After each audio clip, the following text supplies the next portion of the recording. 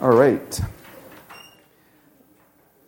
Grab a Bible and turn to Proverbs 29. Proverbs 29. We may be starting a series tonight. I'm not 100% sure.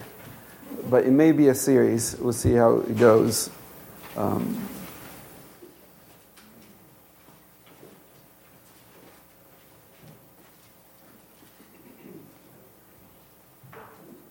This verse 25, is one of those verses that should be underlined, highlighted, memorized, because it's a very important verse. It's the only time that this expression is found in the Bible, but the concept is found throughout the Scriptures. In verse 25 of Proverbs 29, the Holy Spirit says, "The fear of man brings a snare, but whoever trusts in the Lord shall be safe." Short, contrast, right? There's a literary format here where the first line is contrasted by the second line. The fear of man brings a snare, but whoever trusts in the Lord shall be safe. And you might say, the fear of man, isn't that a narrow subject for us to be talking, let alone one Wednesday night? How much more a series about the fear of men? How is it going to be helpful to me? After all, I'm not afraid of people. How is it going to benefit me? These may be questions that you may be asking yourself and may be going through your minds as I talk about the fear of man. And they are valid questions that should be asked. But in order to answer them, we must first define what the fear of man is. And when we define it, you're going to see that this is not just here in Proverbs 29:25, but it's really a concept that's throughout the Scriptures. So the fear of man is a moral fear that keeps a person from doing what is right or encourages a person to do what is wrong. So those are the two sides of the fear of man. Either keeps you from doing what is right or encourages you to do what is wrong. And it is important to emphasize the word moral. It's a moral fear. It's not just because there's fear that is amoral. Do you understand the difference between amoral and immoral?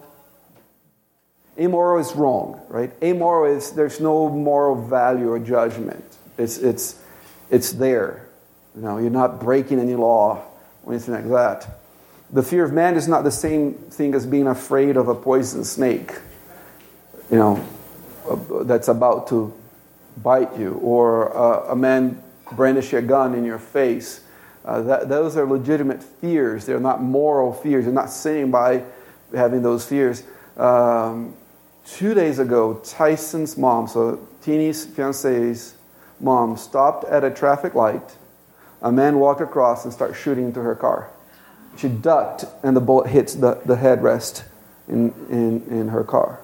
And he unloaded a clip on all the cars that were stopped at the traffic light. You should be afraid of that, right? I think it'd be inhuman to not be afraid of that. That's not the kind of fear that we are. But she's fine. She did not get hit by a bullet. You know, she kind of took off, and I think eventually they arrested the person. But that's the kind of stuff you should be afraid of. There's no morality there, and we should be afraid of these things. But that's not what the fear of man is. Jesus says that the fear of man must give way to the fear of God. To fear man is not to fear God. It's the opposite of fearing God. In Matthew 10:28, the Lord says, "Do not fear those who kill the body but cannot kill the soul, but rather fear him who is able to destroy both soul and body in hell." So here Jesus himself contrasts fearing men with fearing God, right? The one that can destroy both body and soul in hell is God himself. Now, can you think of any examples of such fears in the Bible? If you think of the narratives or the parables in the Scriptures, can you think of examples where a character in the Bible is fearing men rather than fearing God? Adam. Nicodemus came to Jesus at night. Right, so yes, and he came, it's interesting you brought that up, because it says they came to him by night, and the way that's written is the kind of action that's only done by night. You know, I conflate the visit of Nicodemus to Jesus with the Pink Panther movie. Remember how he goes like this on the wall, not to be seen, and he looks like the wallpaper? That's kind of like a picture of Nicodemus coming to see Jesus. Now, hidden in the shadows so that nobody sees that he's coming to see Jesus. And why is it that he does that, Adam? Because he feared the synagogue. This fearing the other leaders, right? They might see that he's going to see Jesus. What other examples of the fear of men? Jerry? Peter denying Christ. Peter denying Christ, right? All these people who are people of no consequence, right? A young slave woman, other servants, and he's so afraid of professing Christ that he denies them there. What else? Scott? Barak of Deborah and Barak thing. Right. Yeah, remember the story? The Barak wouldn't lead the army, and Deborah said, okay, I'll go with you, but you're going to be ashamed because history is going to say that a woman led the army when you should have been the one leading the army. Zayn, do you have your heart? Yeah. Jonah, how was the fear there manifested? He feared what men could do to him rather than doing what God told him. All right, okay. What else? Tilly. Elijah was afraid of. Yeah. And that's a very peculiar, because if you look at the narrative there in 1 Kings, he just had 430 prophets of Baal destroyed. He had just brought fire from heaven onto the super wet offerings. And the next thing we find from him, he's running away he's able to run in superhuman speed ahead of Ahab. And then all of a sudden, in the midst of all that, he's afraid of Jezebel. I saw some, Doug. All the warriors of Israel afraid of the giant. Yes, if you go to 1 Samuel 15, 16, 17, they have the entire army of Israel afraid of Goliath. And David comes in and said, isn't God our God? Why are we letting him defy the Lord? Steve? Moses, when he was fallen because he stuttered. Right, so he says, Lord, I can't really talk, right? And God says, who made the tongue? Do you think I can't take care of that? What about King David when he had Bathsheba's husband killed? Wasn't that to avoid men finding out what he had done?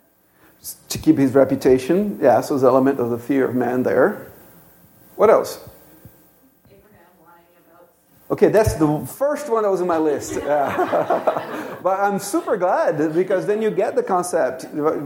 Yes, Abraham lying to Abimelech.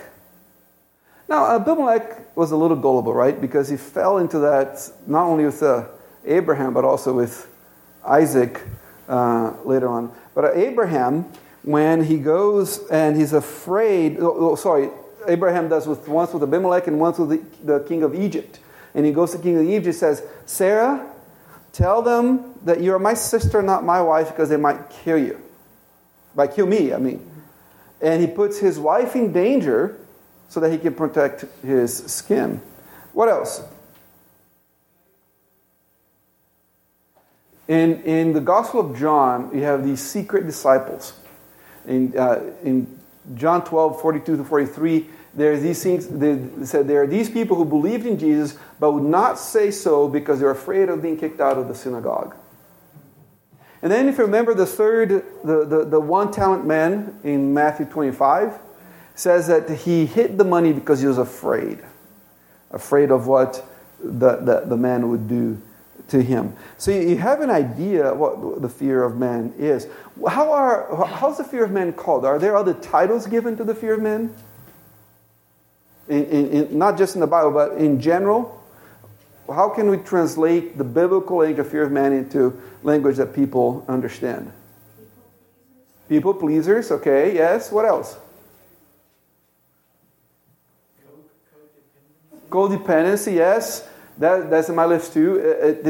That word has fallen a little bit out of vogue in the 80s and 90s. Pretty much every Christian self-help or psychology book was about codependence. What else? Being a coward. Okay, being a coward. Yeah. Right. That's one way to say it. Yeah, pride. Pride is at the root, right? Is at the root there. But we have to take a couple steps there. Darren. Being shy, yes. What else? Grace. Peer pressure, yes. So I had a small list here. Peer pressure is just another word for the fear of man. People pleasing, codependency, and then I threw this in just because it's good to see that these big titles, the next one, doesn't mean that the Bible doesn't address it. Have you ever heard of agoraphobia? The fear of going outside, the fear of being around people. Well, that's the fear of man that Proverbs 29:25. So the Bible addresses that. Even the complicated words, if you boil down to biblical principles, that is there as well. And that's not it. There are other issues. That's not just it. There are other issues that also will come across as the fear of man. For example, perfectionism. Perfectionism that might keep a person from doing things. That's a manifestation of the fear of man. So-called low self-esteem can be based on what others might think of a person. And that would be an example of the fear of man. Body image issues. For the same reason as low self-esteem can be a manifestation of the fear of man, body image issues can be also. Anxiety. Anxiety is often based on the fear of man. Marital issues can be based on the fear of somebody, a couple or a spouse may have undue concern for opinions of parents. That's part of the fear of man. Failing to leave and cleave. That's part of the fear of man. Brandon. Oh, you already talked about it. Okay. All right. What other issues? What are other issues that might find their roots in the fear of man? Any thoughts?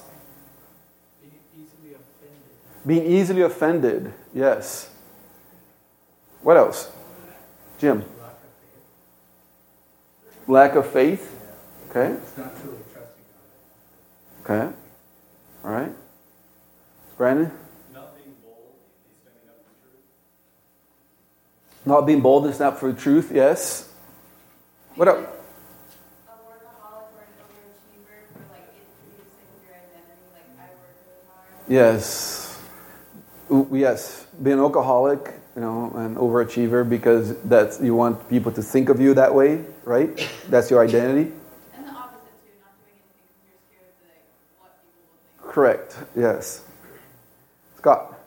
Not sharing the gospel with others. Not sharing the gospel, yes, as part of what Brandon said, that not standing for the truth and sharing the gospel. Nick. Comparing yourself to other people. Comparing yourself to other people, yes. What else? Needing other people around you to control or to affirm you. All right, yes. Having to always have an entourage or a posse that's either affirming you or that you can't control, yes. What else? So you can see that this is not a narrow subject.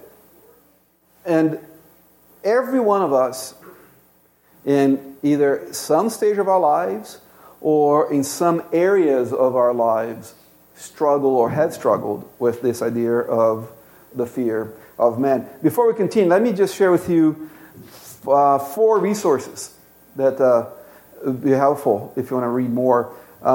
Lou Priolo has a book called How People Pleasing, How Not to Be an Approval Junkie. It's a really good book. If you're only going to read one of this list, When People Are Big and God is Small, Overcoming Peer Pressure, Codependence, and the Fear of Man by Ed Welch. That's a must-read for every Christian, I think. So if you haven't yet, it's in our library. You can borrow it. running scared, fear, worry, and the God of rest, especially if you're struggling with anxiety. This is a great book. And then as a workbook for you to work through yourself or help your children that might be struggling with this, The Fear Factor. I think they changed the name.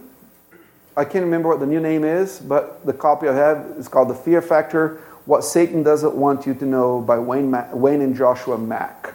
It's a workbook and very good to work through. So these are some resources. What's the danger of fearing men? Well, fearing man is in opposition to fearing God. We already saw that when we look at Matthew 10:28. So when you're fearing man, at that moment you're not fearing God. In that situation, in that subject, in that context, you're not fearing God. Trying to juggle fearing man and fearing God at the same time is trying to serve two masters. Much like what Jesus says concerning money. You can't serve two masters. You can serve the Lord and mammon or money. Well, you cannot serve man and God at the same time. You cannot fear man and fear God at the same time. No, there's a prevalent pop psychology idea that you can't really love others before you learn to love yourself. That's not what the Scriptures teach. The Scriptures teach that our first duty is to love God, and then love others. And implying this is that we're already pretty good at loving ourselves. We don't need to work on that. We already know what that is. Are you with me so far? So you can see that it's very dangerous to fear men. Fearing man is not an insignificant misunderstanding but the destructive sin. And our passage that we begin with says the fear of man is a snare. You know what snare is? When I went to seminary, in the building of the seminary, they had this Farsight calendar. You know what Farsight is? Okay, so they had the Farsight calendar with different, and one of them, he often had prehistoric men, right? And it was this guy with a snare for a saber-toothed tiger, and he's inside of the snare, waiting to pull the trigger for the tiger to be trapped inside of the snare with him. So a snare is a trap, right? Something that constructed to capture. And when is a trap efficient? When does a trap actually work? When it catches you? Yes. That's way too obvious, even for me. Other than that, when is a trap at its best? When it's in a place you're likely to tread. Okay. All right. When it's on your way. And what else? When you can't see. When did I say, Alex? So yes, when you can't see. A trap is most efficient when you can't see it. It's there, but you can't see it. Because hopefully, if we saw a trap, we would go around or do something so we wouldn't be ensnared by it. But not only that, a trap has to be attractive. It has to be something that attracts you to it. Right? So the fear of man is a temptation we need to be always aware of because we might fall into it without noticing it. It is designed to do just that for us, to trap us even when we're not noticing it. And the fear of man is not safe because if you, again, Proverbs 29:25, the fear of man is a snare, but those that trust in the Lord are safe. Implied in that is that the fear of man is not safe. So, we need to figure out, do we fear men? Do we struggle with this tendency to fear men? Well, we're actually going to take a test. So hopefully you can grab one of those mini pencils that Josiah so diligently sets up Josiah Hollander, every Sunday he comes early and make sure they are sharpened and put it there. And then you are so good at putting in the little slot that nobody can get out of there in the middle. So you're going to need a piece of paper that's not the hymnal. maybe the back of a prayer list or something like that. And this is Lou Priolo developed a people-pleasing inventory. He tested in a sample group. It's not a super large sample, but large enough. In each slide, you're going to have the chart in which you're going to rate yourself according. So it's 1 through 5, and then the chart is there. So it is about 19 questions, and it'll be helpful for you to work through it. And the reason why it's important that you write down, because you're going to need to add at the end. So go close to somebody who knows math or something like that, or get your phone out. Okay? So here's how you're going to rate it. Okay? Never or hardly ever as a 5, seldom 4, sometimes 3, frequently 2, always or almost always 1. And it's subjective, right? So the range, you figure it out, what you're going to do. I'm going to flash 4 questions at a time, and I'll read them aloud, but you can start rating yourself even, no. Okay? I should have told you, right? Huh? No, you do not have to announce your score. You just keep to yourself. You can, but at the end, it's just your own information there, okay? And so, here we go. I listen with anxious attentiveness when others discuss that which pleases or displeases them. I strive to be politically correct more than biblically correct. I like to go fishing for compliments. I gossip about others to people whom I believe will be pleased with me for giving them such luscious tidbits of information. Stop here for a second. Okay.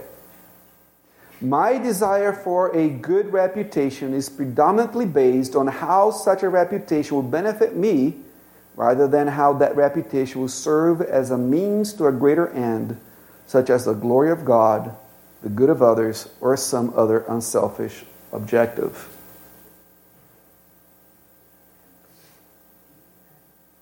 Six, I value the approval of certain individuals from whom I expect to receive certain honors more than the approval of those from whom I do not expect to receive such honors. 7, I worry about what people think of me. 8, I am willing to sin rather than face the rejection of certain individuals. Wait just a second, I'm going to change the slide. So all these are going to disappear. All right. 9, I struggle with being a respecter of persons and showing favoritism. 10, I believe that being rejected is one of the worst things that a person could possibly experience. 11, I avoid conflict rather than trying to resolve them. 12, I take unnecessary precautions to protect my good name. 13, I become angry when I am contradicted by others, especially when being publicly contradicted. I misspelled on my paper, but it's spelled right up there. 14, when meeting new people, I spend more time thinking about how to impress them than how to minister to them. 15, my fear of being rejected paralyzes me to the extent that it keeps me from getting close to others. 16, I forget that being rejected by others is part of the suffering for righteousness' sake, that is my reasonable service to God and part of my calling as a Christian. Okay, wait a second here. I'm going to flip. All these are going to disappear. And then we have the last 4.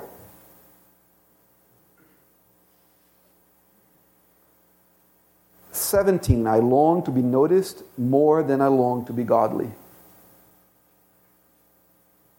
18. I give in to peer pressure rather than standing up for what I know is right.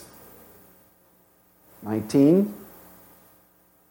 I do not witness to others as I should because I fear being criticized or rejected. 20. I overreact to criticism by dwelling on it too long or unnecessarily allowing it to depress me. All right, so here is how you're going to grade yourself. Okay? And if you feel the need to change your grade, that's another evidence of the fear of men. So, all right. If you scored between... Okay, you have to add all those points now. I'm going to even make it disappear so that you don't see the results.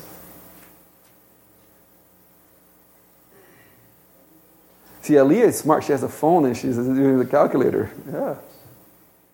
$5 she'll add for you too. All right. Are you guys done? No.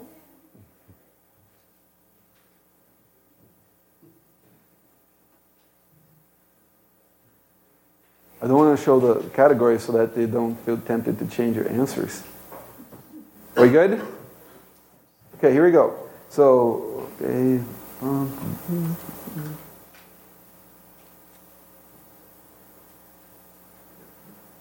Okay, so here it goes.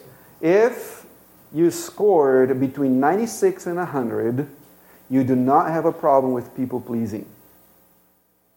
You may have a problem with being insensitive, callous, or even hard-hearted, but you do not have a problem with people pleasing. Okay? If you scored between 90 and 95, you're probably free from the love of approval. Okay?